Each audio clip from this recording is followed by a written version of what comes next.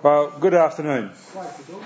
No, we'll leave that open. And welcome to the Equipping Series, session number 4, in which we will conclude lesson number 3, which is Bible study methods and historical literal methodology.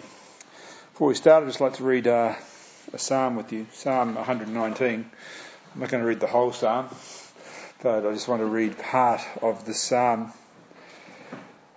Blessed are those whose way is blameless, who walk in the law of the Lord. Blessed are those who keep his testimonies and who seek him with their whole heart, who also do no wrong, but walk in his ways. You have commanded your precepts to be kept diligently. Oh, that my ways may be steadfast in keeping your statutes, in keeping that I shall not be put to shame. Having my eyes fixed on all your commandments, I will praise you with an upright heart. When I learn your righteous rules, I will keep your statutes. Do not utterly forsake me. How can a young man keep his way pure? By guarding it according to your word. With my whole heart I seek you. Let me not wander from your commandments. I have stored up your word in my heart that I might not sin against you. Blessed are you, O Lord. Teach me your statutes. With my ears I declare all the rules of your mouth. In the way of my testimonies I delight, as much as it is in all riches. I will meditate upon your precepts and fix your eyes on your ways. I will delight in your statutes. I will not forget your word. First 16 verses of Psalm 119. As I've read that, what is something that you notice about the reading of those 16 verses? If you were to start to try and interpret what the psalm writer is saying, what are some of the things that you notice? I'll give you a couple of minutes just to look at that. Okay, so we're just looking at Psalm 119. We've read those first 16 verses. Just interact with me. What type of writing is it? Poetry. Poetry. Well done. What sort of poetry? Hebrew poetry. Yeah, Hebrew poetry, because it's in the Old Testament. It's a good observation. So when you look through those first 16 verses, you see a lot of parallelism, don't you? So you see, for instance, blessed are those whose way is blameless, who walk in the law of the Lord. It's a little parallel couplet. Okay, it states one thing. You're blessed if you walk in the way of the Lord. And then it links the next thing, who walk. So walk and way in this parallelism are linked. And who walk in the law of the Lord. You see how that works? As you work through those 16 verses, you will see some parallelism come out. And we'll talk about this a little bit later. But I just thought I'd start with looking at a little bit of Hebrew poetry, trying to put what we're talking about into some context. What else do you notice? Is there anything that repeats itself often in these first 16 verses of the sample? Just be obedient to what it says. Yeah. That's what it repeats. Is there anything that causes you to, obedience is great, but what is the one word or one concept which is consistently coming through these first 16 verses? Precepts, statutes, commandments. Is that the idea? Yeah. That's blessings and rules. benefits of doing it. Yeah. Like what Justin has said, blessings are what to do. That's what it's charging us to do, but it's talking about precepts, statutes, righteous rules, commandments, testimonies, law of the Lord, according to your word. Decrease. What's that? Decrease. Yeah. So, as you get a flavour for those first 16 verses, what is central in the poetry? Commandments, God's word, God's law, God's statutes, God's rules. As the psalmist has written this psalm, he is trying to impact the reader. And if you read the whole psalm, you would find that something relating to God's law, God's word, God's statutes, God's command occurs in probably 95% of the whole psalm. There's 176 verses there. So if you were an honest and good biblical interpreter, and you're going to be sharing this particular psalm with people, whether it's in a preaching context, whether it's in a discipleship context, whether it's just a standard Bible study, the key to understanding the psalm is the emphasis that the psalmist puts on God's word and obedience. So you sort of get that a little bit as we go through it. So that's just a little exercise just to whet your appetite as we go into today. Because it's poetry, it's still real, it's still true, and it's still appropriate for us to apply to our lives. Absolutely, because this is somebody has already applied it to their lives, right? As they've written and thought through the poetry. It's inspired by God's word. We talk about inspiration. It's still inspired by the Spirit of God. As he's meditated upon God's word, he's just overflowed with praise. And there's another really wonderful thing as you look through Psalm 119. You notice the divisions. There's 22 divisions. 22 verses, if you like, to Psalm 119. What do all those particular divisions mean, you think?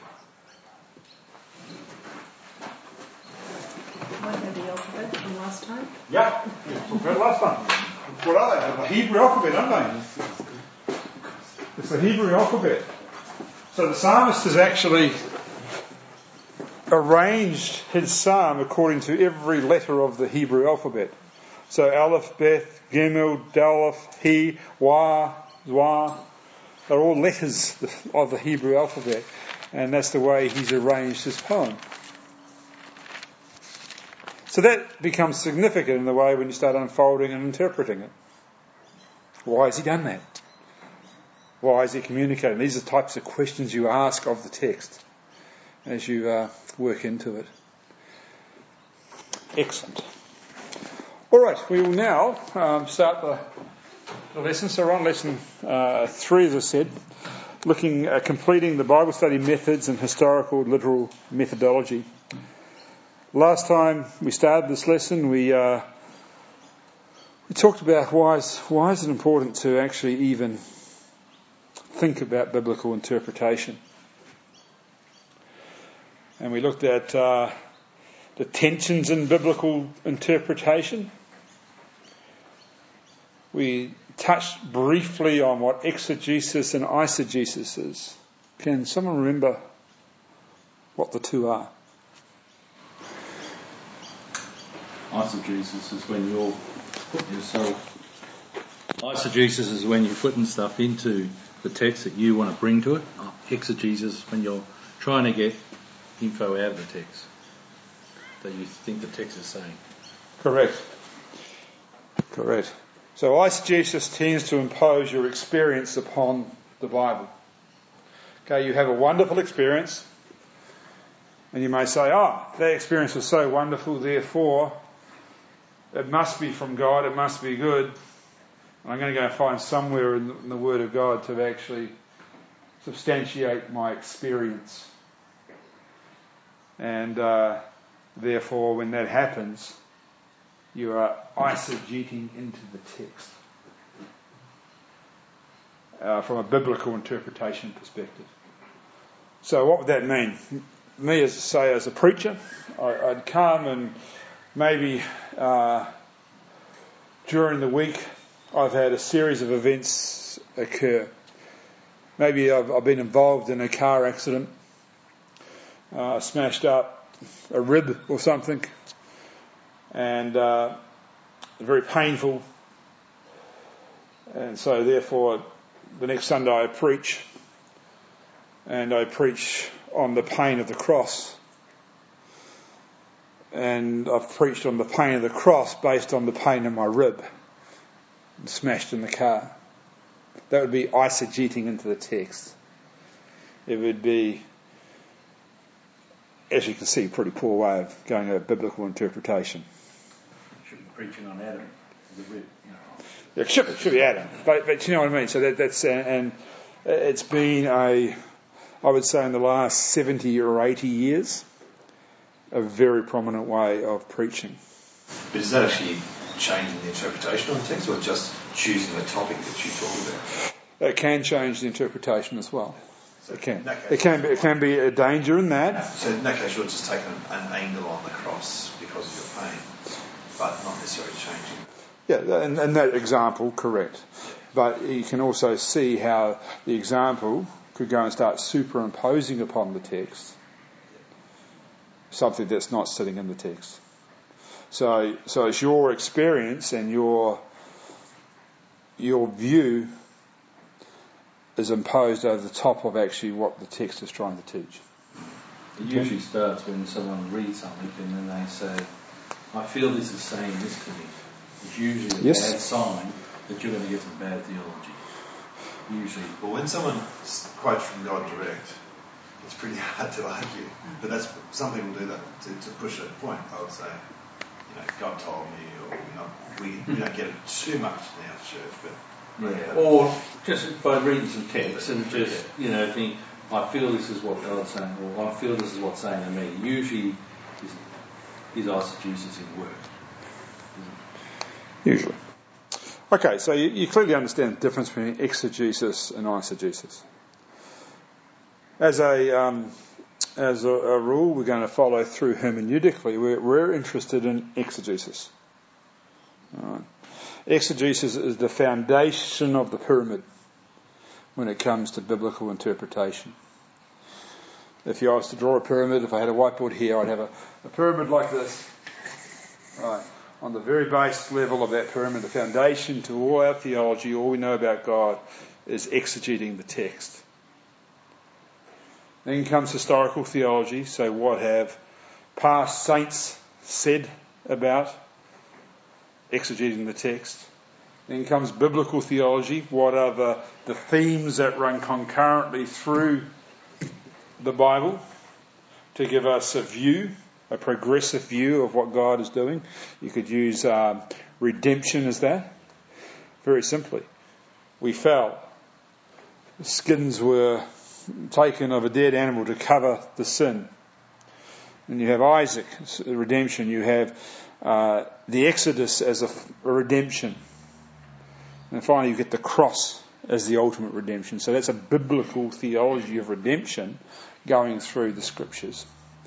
So biblical theology there, and then that moves into your systematic theology at the crown of the pyramid, if you like. So we're really, in hermeneutics, we're really interested in what does the text say.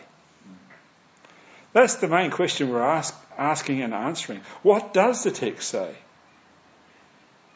And how does that eventually apply to you and I? When I say something like the unity and diversity of Scripture, what do you understand that term as?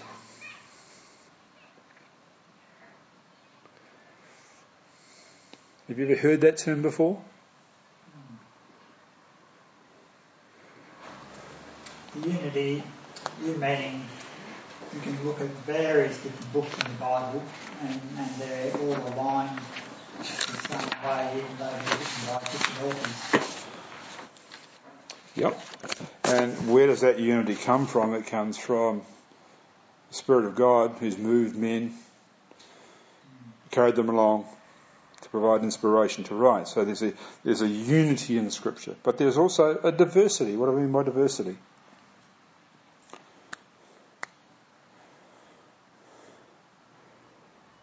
Different parts read differently because of the different authors. Yeah. Different experiences, different historical times. Okay. The Bible wasn't all written on one day. It spans a period of time. There's different genres used. We're going to use the word genre a lot. Does everyone understand what a genre is? Explain to me. Crystal, what's a genre? Type of writing. Yeah. Historical narrative or poetry. Yeah. Yeah? Yeah. Excellent. Genre is also used in musical terms, isn't it? Different types of genre for music. It's a more contemporary view. But we'll use it in a language sense. The different languages the Bible has been written in. Not the primary language of Hebrew, Aramaic and Koinonia, but the type of language, genre. So that's the diversity, the unity and the diversity of Scripture. And that plays an important part when you want to start understanding things exegetically. You can't go to historical narrative and use the same rules of interpretation as you would with apocalyptic. Okay? Type literature. So you need to be able to determine very quickly what type of genre you are reading when it comes to being a student and an interpreter of God's Word. And finally, text and its context is vitally important. Text and context. If you were to say to me, what is the major stone of exegetical work, it's those two things, text and context. We had an example of it this morning, didn't we, when Mike preached on I am the Good Shepherd. He went to 10:21, where it talked about blindness. And then immediately that was the key to say, what is the context of Jesus' instruction to the Pharisees? It's the story of the blind beggar. And he drew the context together. So that was just a very, relevant example of why context is important. If you didn't pick that key up, you'd miss out on a lot of information. A lot of information of what's going on in that dialogue between Jesus and the Pharisees. And because, immediately after that, it's a time of dedication, it's a time of the Festival of Lights, and they go pick up stones to stone him because he's inferring I am the same as the Father. So there's ongoing dialogue that occurs, and you've got to pull that context into that discourse to understand. I've got a quote for you, and you might want to write this down. I think it's a very good quote by Gerald Bray. The church today must remember that the text of Scripture stands in creative tension over against the context of the world.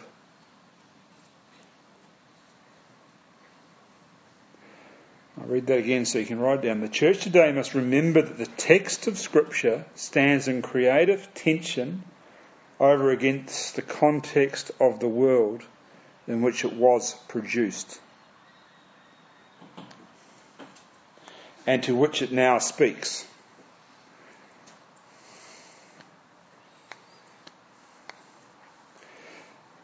In this way alone, its message, likely to be heard in our time as it was heard in the past. It's quite a powerful quote when we're talking about this context, text, this bridging this historical gap, because we have scriptures that are written 2,000 years ago. We live in the 21st century, and we must bridge this gap. This word is as live and as active today as it was to those it was originally intended for. What would you say is a good way to help you find out the context of a time or passage? We'll work through that. That's over the next several weeks, actually. Yeah, we're not going to leave that question alone. We're just building the bridge. We're just starting the hermeneutical process after organising our inerrancy stuff, our canonisation stuff. Now we're starting to build some bridges in what is hermeneutics. Okay, so hermeneutics. A definition of hermeneutics. Does anyone have a definition of hermeneutics?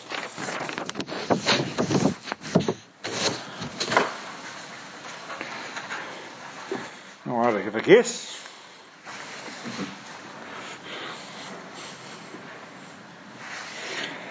Okay, we'll give it a go. A good definition is it's an area of study that gives us principles or methods for interpreting an author's meaning.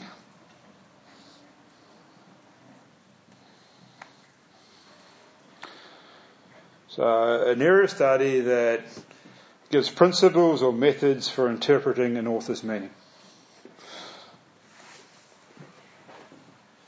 So hermeneutics, we're going to go and we're going to grab,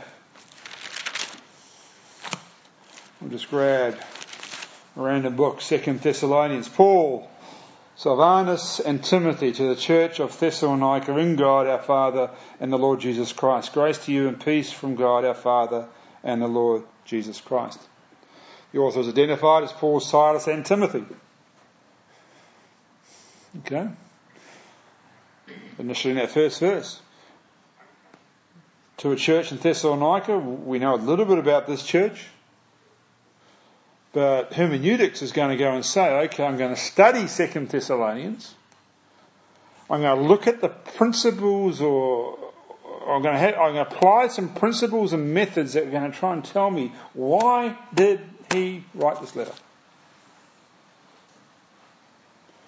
And then I'm going to go and I'm going to say, okay, as he wrote that letter, as we exegete the text, how do I bridge that between then and now? To the process of historical theology, biblical theology, systematic theology. That's the way it sort of works. But there is a relationship between hermeneutics and exegesis and contextualization. I use the word contextualization as we want to contextualize the text from there to now. That's contextualization. So what's the relationship between hermeneutics, this method and principles, exegesis, applying into the text, and contextualization?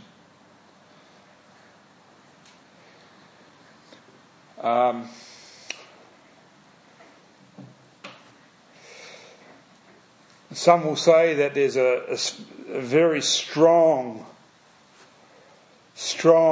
relationship between exegesis and contextualization. Some will say there's a very strong interchangeable relationship between hermeneutics and exegesis. So I'm not going to make a call either way. But it's an important question to keep in the back of your mind. How does hermeneutics relate to these two aspects of what we do every day? So the nature of hermeneutics, I think you've got that there, haven't you? Nature of hermeneutics. So when you say contextualisation, is that that's talking about like what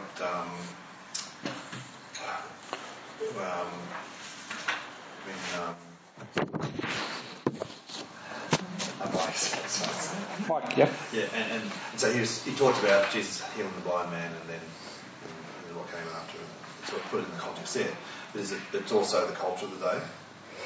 Contextualisation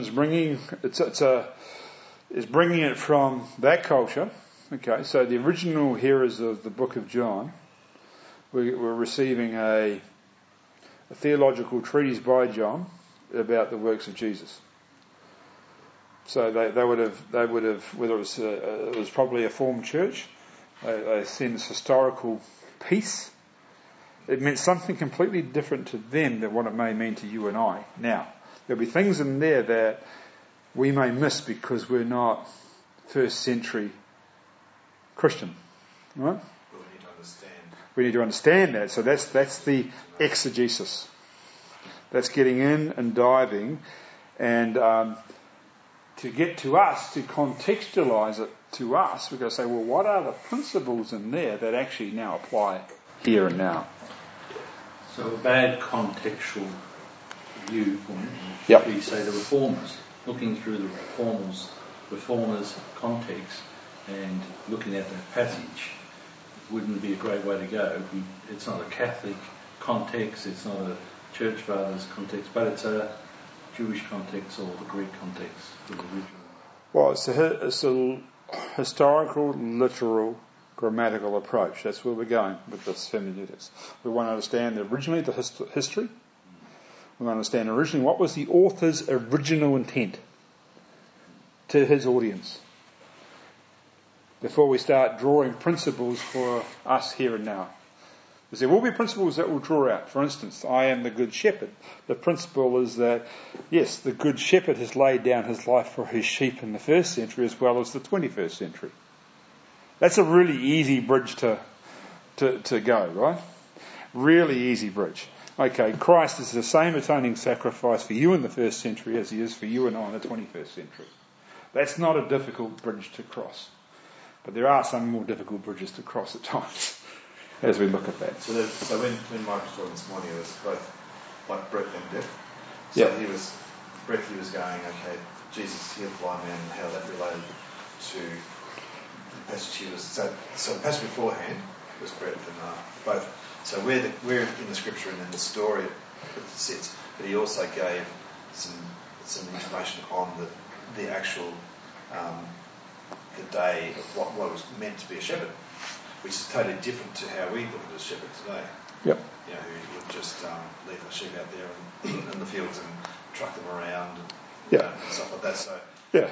Mike actually didn't do that today. He didn't clearly state, but that's the way he could have gone. He could have said, okay, do you know about a 1st century shepherd and how they shepherd their sheep?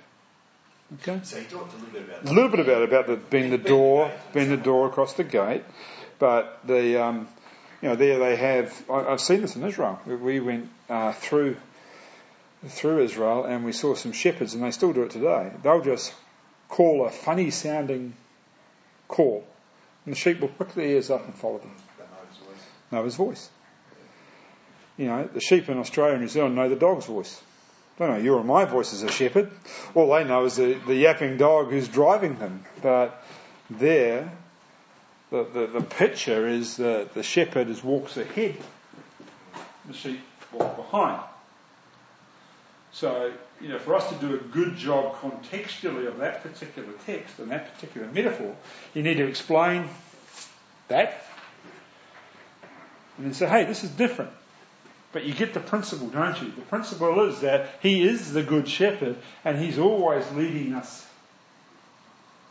We should know his voice. Do you know his voice?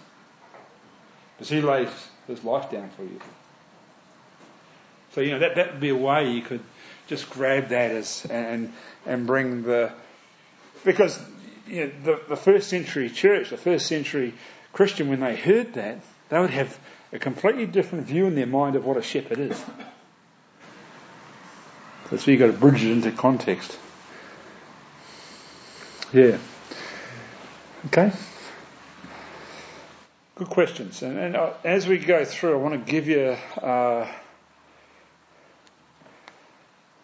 we'll be talking about this a lot, this whole context, how we get from the historical into 21st century and back to principle. So the nature of hermeneutics, it's a science.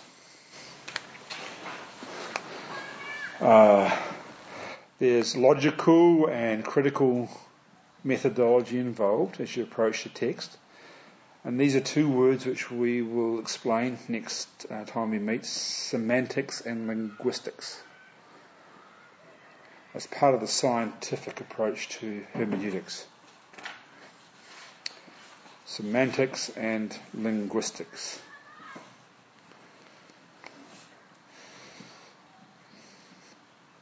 So there is a logical and critical methodological approach.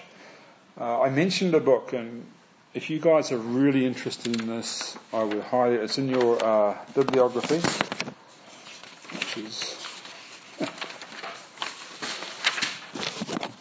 grab one.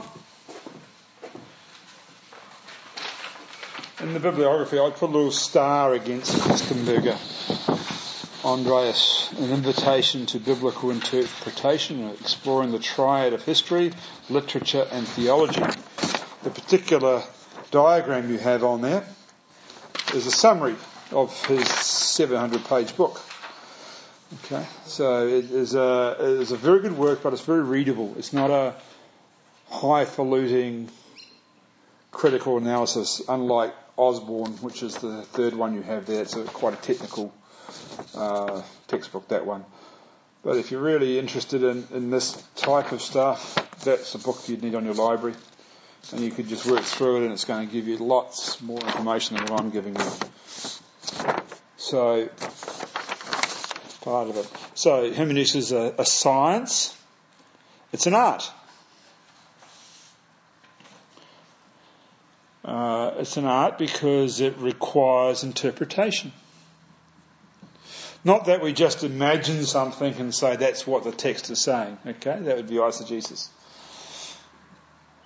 But you need to be, especially in getting this contextualization, you have to be, creative is not the right word, but you have to be attuned to what the culture of the day is and the culture of then was, as much as you can, to bridge the gap, to bridge between two worlds. So nature is a science, it's an art, and finally it's a spiritual act. I think we can never come to the text of Scripture, we can never come to wanting to understand more about the Bible without much prayer, without much examination of yourself, confession of sin, contemplation about the greatness of God. If you don't have these three things in balance, then it will just become an academic pursuit. It is a spiritual act. And, every one of us has the Spirit of God within us to illuminate and to enlighten Scripture. All I want to give you over the next few weeks is just some tools to help you to be consistent with your interpretation.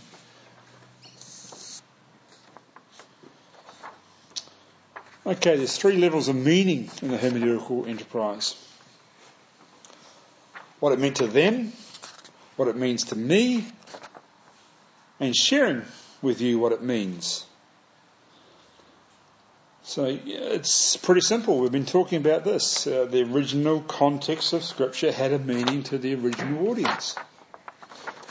When the people of Israel received the law, received the creation story of Genesis 1, it would have had a deeper impact for them than it was for you and I. The truth of the message doesn't change, but it would have had a significant meaning. Here's a people who have been in bondage and slavery for 430 years, where syncretism was awry. They were probably influenced heavily by the worship of Egyptian gods and things like that. That was the culture they were in. And all of a sudden, Moses writes by the inspiration of God, in the beginning God, and he created everything in 6 days. 6 days.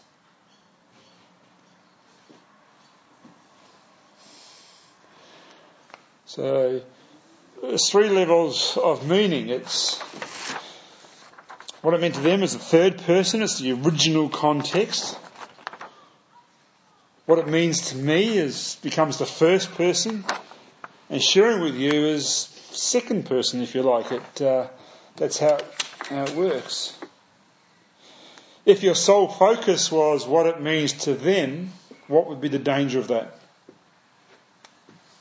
Just be a textbook that you've never applied. That's right, it would just be scholars. Just be scholarly. If your sole focus on is what it means to me, what would happen then?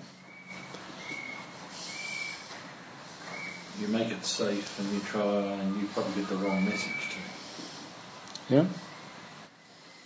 Can you think of anyone in church history where they've taken this approach? There's a certain bunch of folks that did this. All they were concerned about was what it meant to them devotionally. So what it meant to them is, exegesis. What it means to me is devotional. It's a devotional pursuit. You think of a group of people where that was a sole focus. Quakers? Go further back. Ever heard of the Desert Fathers? Oh, haven't you? Oh, neat. We're going to talk about Desert Fathers. These are blokes in about the 3rd and 4th century that decided they wanted to be separated from the world. So they took their scriptures with them and they sat in poles in the middle of the desert, up a pole in the middle of the desert. Monastic fathers, you may have heard them as. Monasteries are set up on the basis of this type of devotional life. We have absolutely no touching with the world. Scripture is just for you. It's devotional. And sharing with you what it means is sermonic or didactic. If that was the sole focus, what would be the danger in that?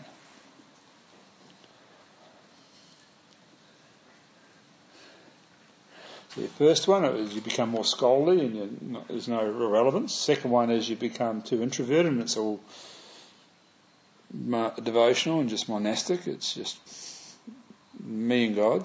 What's the third one? You water it down to be palatable. If I'm sharing with you what it means, sermonic didactic, that's my sole focus. You want them to relate to it regardless of what the actual message is. Yeah? Develop that a little bit further. Superiority, that you're the teacher above everybody else and That's it. not relating it to yourself. Excellent. And what's the best example in the New Testament of that? Pharisees? Yep. Bang on. You become Pharisaic. So if I was like this and my sole focus was to always tell you what it means, if I'm always preaching at you, and not concerned about the devotional side or the exegetical side, then I'm going to start setting up rules by which you need to succumb to.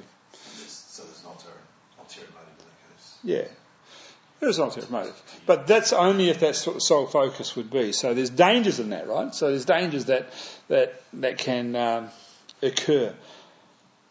But the hermeneutical enterprise needs to be a balance of these three: exegetical, devotional, and didactic. Okay, needs to be a balance. Has to be a balance. Okay, any questions on that?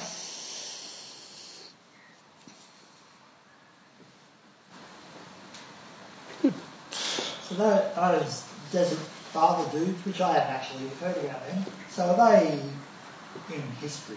Yep. Are they really the forefathers of where the monks? Yep. And Forefathers of the monastic movement, yeah. wow, what era of time did that happen? These Desert Fathers? Yeah. 3rd and 4th century AD. Oh, Yeah. Yeah. And where do you know where they happen to have been? I'll get you some more historical facts and let you know. Yeah, I've never heard of them before. Just Google Desert Fathers and you'll read a little bit about them. Pole sitters. Is that the same thing? Pole sitting? Where you hear occasionally of somebody spending... Yeah, I don't know. Maybe. Same idea? Maybe the same idea, yeah. It was around Egypt. Yeah, it's around Egypt, and they also went up into caves and things like that. Not just poles. There was one particular famous guy that went up a pole. Mostly it was caves. Sounds uncomfortable. Yeah, but just completely separate from the world. Yeah, it's about devotion. It's about becoming holy. You see it in later movements a little bit with the Wesleys. If you want to go post-Reformation, you see some of their tendencies can be a little bit like that. Not to the same extreme, but there's elements of it. Seems to be all throughout the church history, doesn't it? Yeah. Do we go too far one way and too far the other way? Yeah. Even back in the very early stages, there was this question about when we reach the world, when we preach the gospel, can we use sort of mix with them? How much can we mix with them? And some were going right into being so much like the world that there was hardly a difference. I've forgotten the name of them, but and then others went back the other way. You know? It's always been that tension. Always been that tension. How to be part of the world, but not part of the world. How we proclaim Christ and yet separate ourselves. Yeah. Okay, the process of hermeneutics. So our idea is to bridge the gap between the biblical world and our world. This is the contextualisation side of things. And there's three things that I'm going to hammer over the next few weeks. Observation, interpretation, application. That's how we bridge the gap. We observe the text. We do our exegesis on the text. We spend 90% of our time doing that before we even start thinking about how to interpret the text. And then we apply the text. I would think when in my sermon preparation now, I would spend probably 50% of my sermon prep on observation, even if it's a well-known text. And then I'll try and spend 30 on application and 20 on interpretation. So if you do the observation correctly, your interpretation is going to be pretty spot on.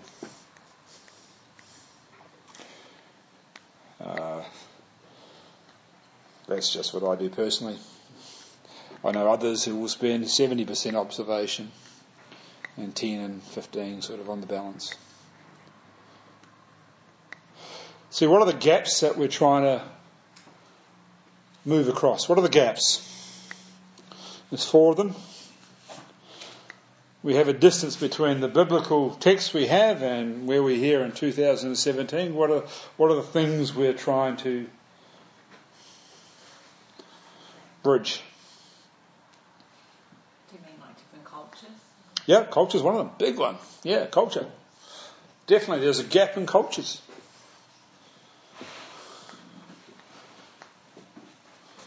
What's another one?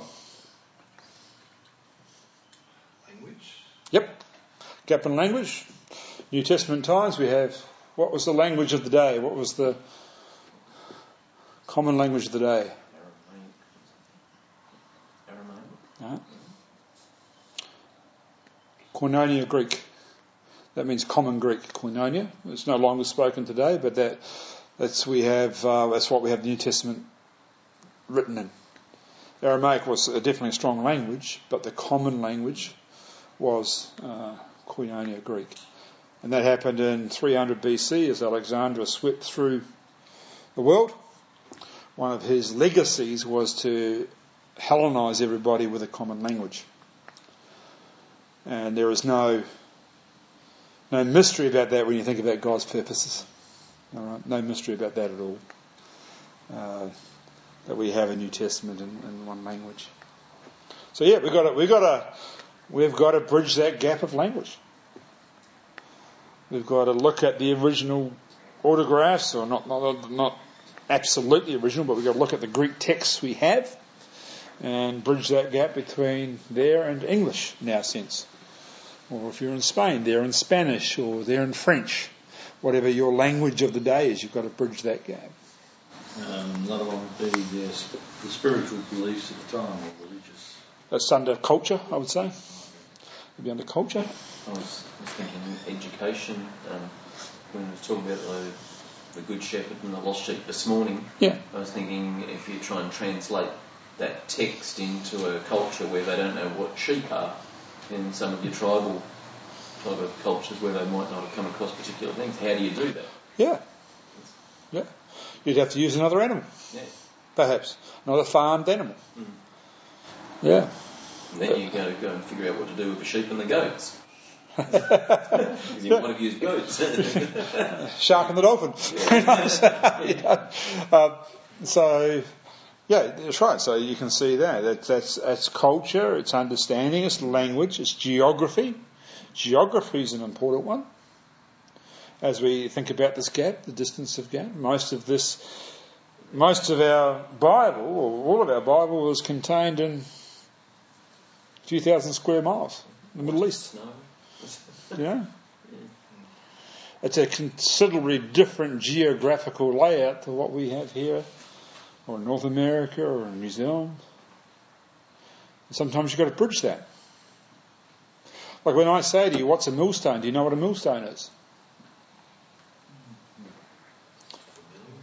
What's that? It's for milling, yeah. Have you ever seen a millstone? Sovereign hill, yeah. Yeah. Have you ever seen a millstone in Israel?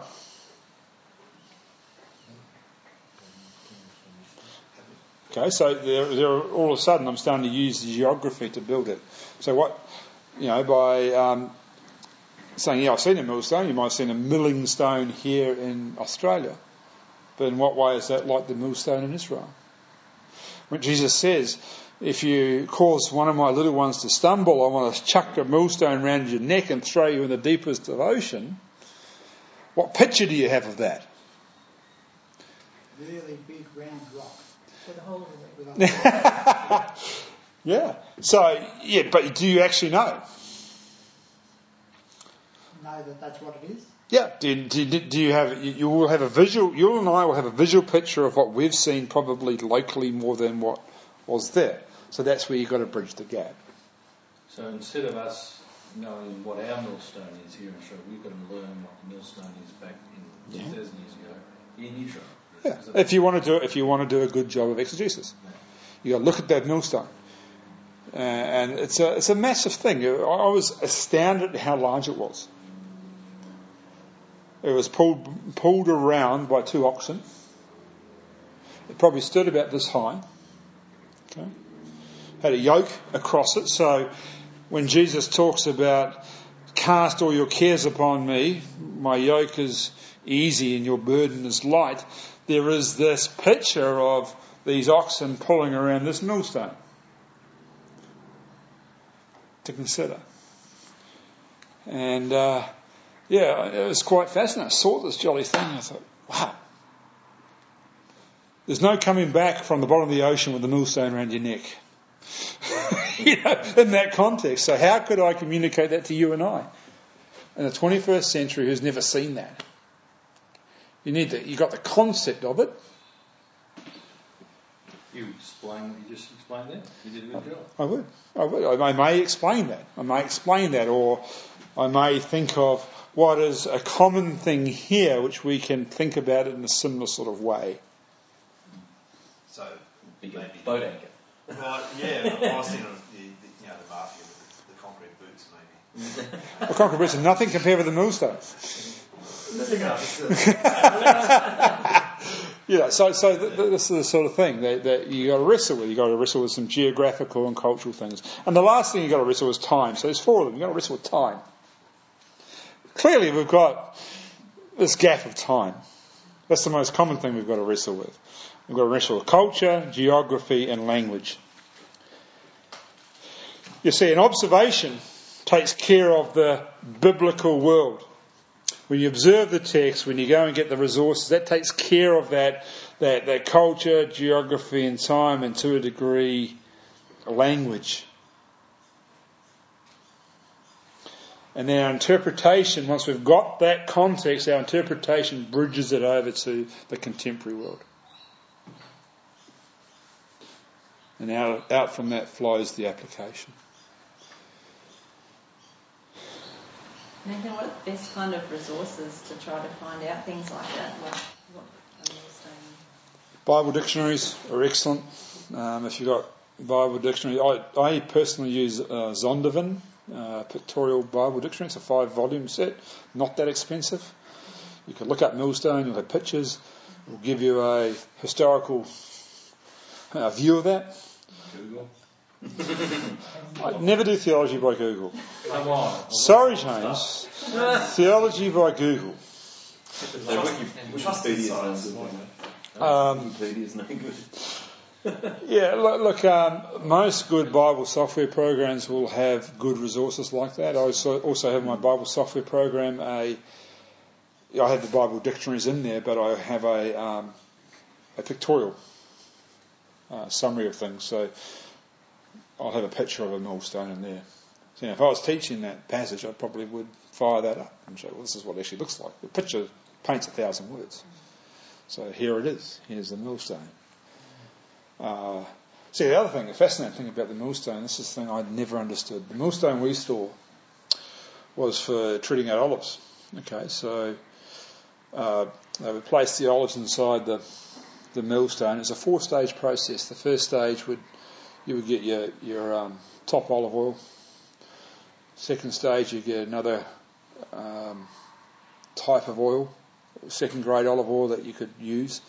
Third stage, when they pressed the olive, you would get, I think, the oil for the lamp. Okay, olive oil for the lamp. And then the fourth stage was yet another really low grade oil, which I'd use for other stuff. And I didn't realise that. But then in the New Testament it talks about Christ being pressed like an olive. Not exactly that word, but in his affliction. And you think, wow, not just a one-stage process. It's just an ongoing thing where this thing is happening. And so it's quite impactful when we saw that millstone and the stages of pressing and those sorts of things. So when Jesus talked about his affliction being like that, pretty significant. There was one more thing when you taught was observation, interpretation, then correlation. Yeah. What application is? What part is it? Yeah, correlation is another good one. Chuck Swindoll, in his latest book on searching the scriptures, adds that in there. We'll go, observation, interpretation, correlation, application. So I was going to talk about that next week as another stage. I would think that my correlation and application in this sense are together. But correlation is another very good stage to put in there. No, we're talking about the Jewish millstone as opposed to an Australian millstone, and then you're thinking about changing the context and using something relevant to Australia, like wrapping a Holden around your neck. Wouldn't you just instead of changing the context of the shape of the objects, isn't it just safer to just go back to what a Jewish millstone is and you just use that regardless of the culture? Yeah, absolutely. Yeah, and I think that's where, as communicators of truth, that you can use that, but as long as you bridge it so people understand the significance of it. That's the difference. Sometimes if we just look at, we've got to have that significance of the millstone might not be the best example, but it is a significantly large object. So when Jesus was pouring out a curse and judgment upon the people for leading his people astray, he was using a fairly large object to say, this is what's going to be like my judgment. And so you can, absolutely. I agree. I prefer to use what we've got in the original context, but there's got to be a point in time that some of those things are just not understood. Like, I don't know if you remember several weeks ago when we did I Am the True Vine, when we talked about grapevines in Israel versus grapevines in Australia. That's a significant contextual thing you have to unearth.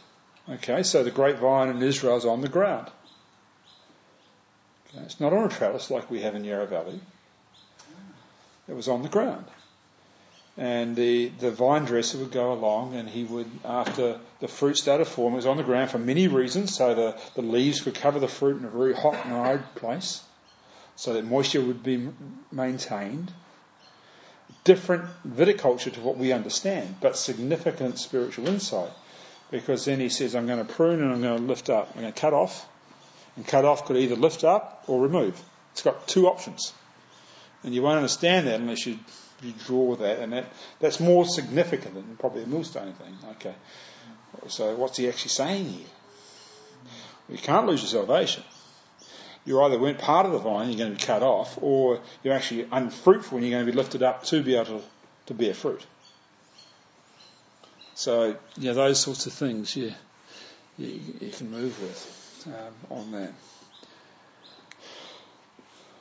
Okay. I just want to refer to those charts that we've got there. You've got the hermeneutical triad, that's what that one's called, by Kostenberger, where he breaks the hermeneutics into three areas: theology, history and literature. And we'll work through some of this over the weeks to come. And then you also have the one down the bottom is Osborne, where he looks at the difference between exegesis, biblical theology, and systematic theology. The one thing I don't like about this particular chart is it's got no concern for historical theology. Okay. Historical theology is something we can learn from and should always be part of our hermeneutical process. In our church tradition, we have not paid a lot of attention to historical theology. No. You mean the creeds and so Oh, forth? yeah, anything prior to 2015. Okay. Or 2016, we're 2017. Anything prior to 2016, what are we going to look at historically? Now, historical theology tends to be the first 1300 years up to the Reformation. Okay. So, that's okay, but predominantly the first 800 years. They would consider the age of the apostolic fathers and their writings and the debates they've had, the councils they did to solve theological issues. So I think to improve Osborne's chart on the bottom there needs to be historical theology go back and forward across the whole process. Okay. You use, for instance, views of Christ. Christology. Unless you're reading Athanasius, unless you're reading the three Capriotians, you really haven't got a concept of what Christology is. These guys that lived in 381 AD. The guys that stood up against Arius and says, no, your view on who Christ is just so wrong. You're a heretic now. Put your head on the block and we'll cut it off. You know, the way they handled it probably wasn't well, but the reality is they wrestled with these issues of who Christ was in a way that was significant. And we need, as people who love the Lord, as people who want to understand theology and interpretation, we need to be interacting with some of these materials. Or, if you don't, and most of us won't have the ability to interact with them at a primary language level, but we can get very good abridged English versions of what was said.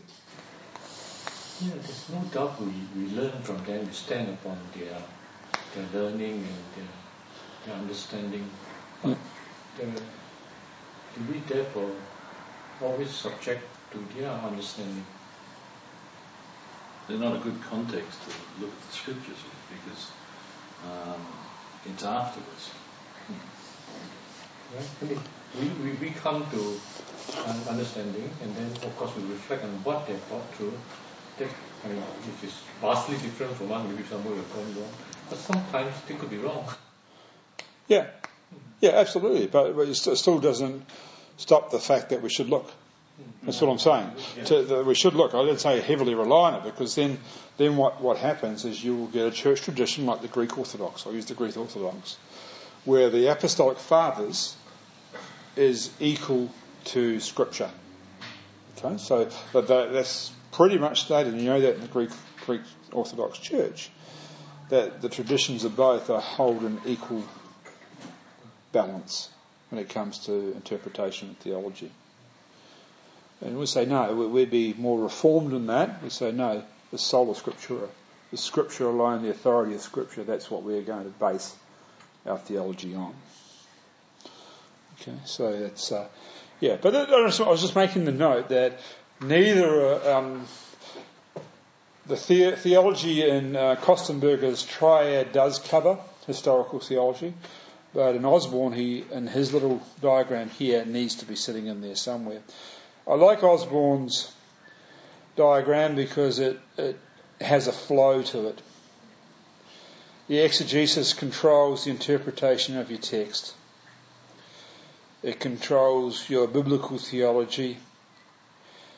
Your exegesis shows that through history how it's developed, or your biblical theology shows through history how it's developed, and then your systematic becomes the crowning pinnacle of that triangle, which enables you to draw some theological conclusions across all texts.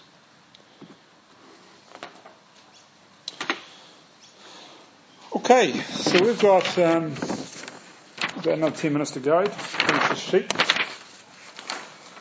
which I will continue with because I think it's important that we just try and finish this off, and then we can start afresh next week on looking at genres and looking at basic Bible study interpretation methods. So give you some tools to actually work with as you go through. I just thought I'd just give you a little bit of a history of biblical exegesis. Who were the first exegetes? God, What's the context of the question? who were the first biblical exegetes we have in the context of the Bible? I don't know, the recipients of the letters who had to say, well, what's he telling us to do? Yeah, that's good. What about before that? Those dodgy Pharisees? Yeah, the dodgy Pharisees, the rabbis, the priests, Ezra, Nehemiah. You've got original exegetes, haven't you? You've got original guys that have taken God's word and have explained it to the people. Moses. Read the book of Deuteronomy, that's what he's doing all the time. He's giving the second law, he's which is the same as the first law, but he's reinterpreting it in sermonic form. So you've got those guys, and when we come to the New Testament, we have these scribes and Pharisees, we have their rivals, the Sadducees. On the fringe, we have a bunch of blokes called the Essenes. Further removed with the Samaritans. And further removed again with the Jews of the diaspora or dispersion, where was their great centre of learning? Alexandria, yeah. Great centre of learning. And so we have, that's the original exegetes. This is really quite concerning. I found my page. Quite concerning. So, amongst the Pharisees, there were two rival schools. So this would be like today, we'd have Ridley College and MST. Rival schools. One A-mill, one pre-mill. So it's a bit of a rival school like that. I'm not sure if MST is pre-mill, so I better take that back from the tape. And we'll talk about, I know ones that is pre-mill, we'll talk about Masters Seminary and maybe the Reformed Theological Seminary in Westminster. They'd be rival in those areas. But during Jewish times, you had two rival schools among the Pharisees. You had a conservative one, Shamael, and you had a more liberal one called Hillel, Hillel.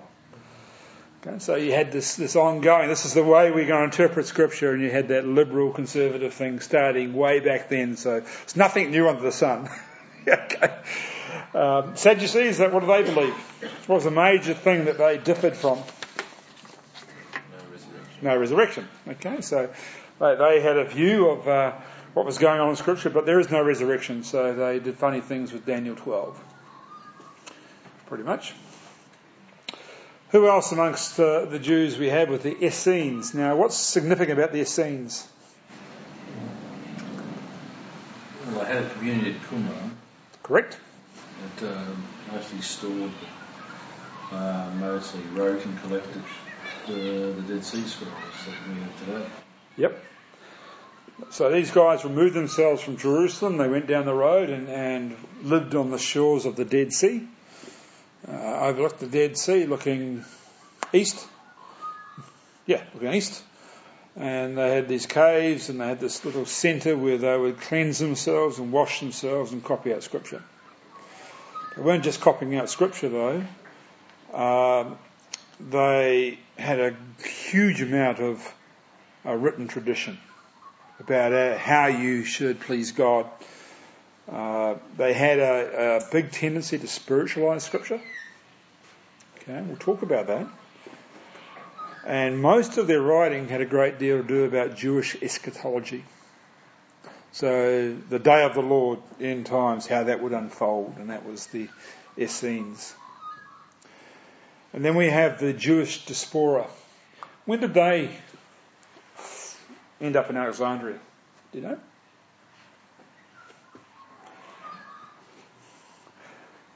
Have a guess. 60 AD. Have another guess. The diaspora moved in 586 BC.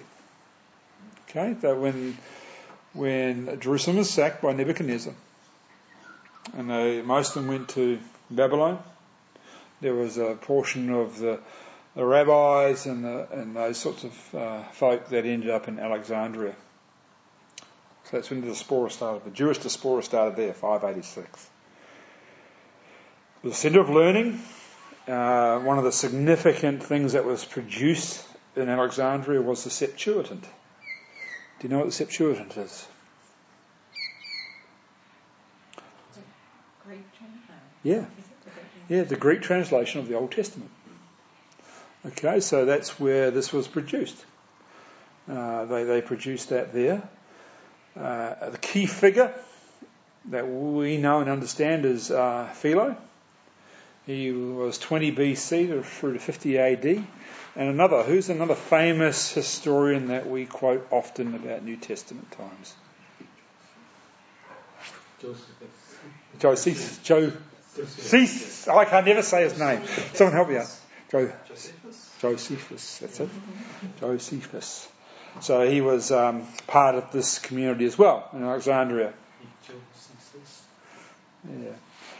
Now, I'm going to give you just a rundown of Jewish interpretation methods because this becomes very important when it comes to exegesis.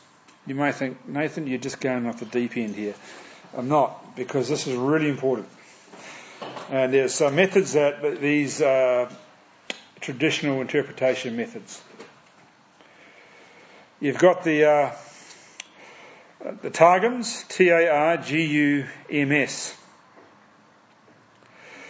Okay, so this, by the time of Jesus, Aramaic was the common language of Palestine, and Hebrew was understood only by a few educated minority. So what was happening is the Targums are the Aramaic version of the Hebrew text, so the common people could understand. So that's just that initial interpretation from Hebrew to Aramaic. So if you ever see anything citing the Targums, they've gone back and they've looked at the Aramaic to try and understand what the Old Testament talks about. Most New Testament scholars will go back to the Septuagint. They'll look at the Greek. So by the early first century, you had the Old Testament in Hebrew, Aramaic, and Greek. You had the three languages. Then you have Midrash. Now, Midrash, it was a system of interpreting. It was a major Jewish term used for interpretation or explanation of the text. It was how rabbis and teachers sought to explain the significance of biblical texts for the first century Jewish people. The belief was that there were meanings that went beyond the obvious and got to the true heart of the text. This was the goal of Midrash. And so, as I've said that, what's the danger in that? Reading too much into it. Yeah. So in our hermeneutical world that we live now, what we're trying to get to is that if it makes common sense, seek no other sense. Okay? If you read the language for what it is, if you read sentences and structures of sentence for what it is, if it makes common sense, why would you seek another sense? That's lunacy. Midrashian interpretation was always trying to add some other meaning that was not obvious to the normal person. Wasn't obvious, but was meant to be the true meaning of the text. And they employed three different ways of doing this midrashic interpretation. Pesher, Pesher, and typology, which the term was sensus plenior, Plenoir, sensus plenior, and then eventually allegory. I'll just briefly give you some of that. The Pesher interpretation was, a lot of that was at Qumran, and the Essenes used it a lot in their sort of Jewish interpretation of what was going to happen on the day of the Lord. It was mystical, and they would. It was really only limited by the imagination, which is not good exegesis. And allegory was also wound into that in quite a strong way. Once again, it was used extensively at Qumran. Philo was famous for his allegorical readings of the Old Testament, where he tried to show the Hebrew scriptures were compatible with or even superior to Hellenistic thought.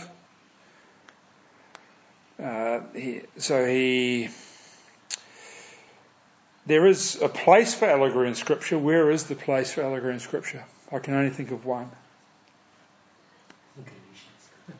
What's that? Galatians, yeah. Where Paul says this is an allegory. He talks about Sarah, Hagar, the two covenants, grace and law. But that was a problem with some of the Jewish interpretation methods. They use typology a lot, and that's the idea of a promise and fulfillment. The Old Testament is a promise that looks to its fulfillment in the New Testament. That gets at the heart of the debate. Typology is pretty good. We do, but should we? That's the question in our exegesis. What's about any of these things, allegory, typology or whatever, is it used correctly or within? That's what we're going to talk about. We're going to talk about boundaries, setting and that, because I think we can actually go off the reservation with some of this stuff.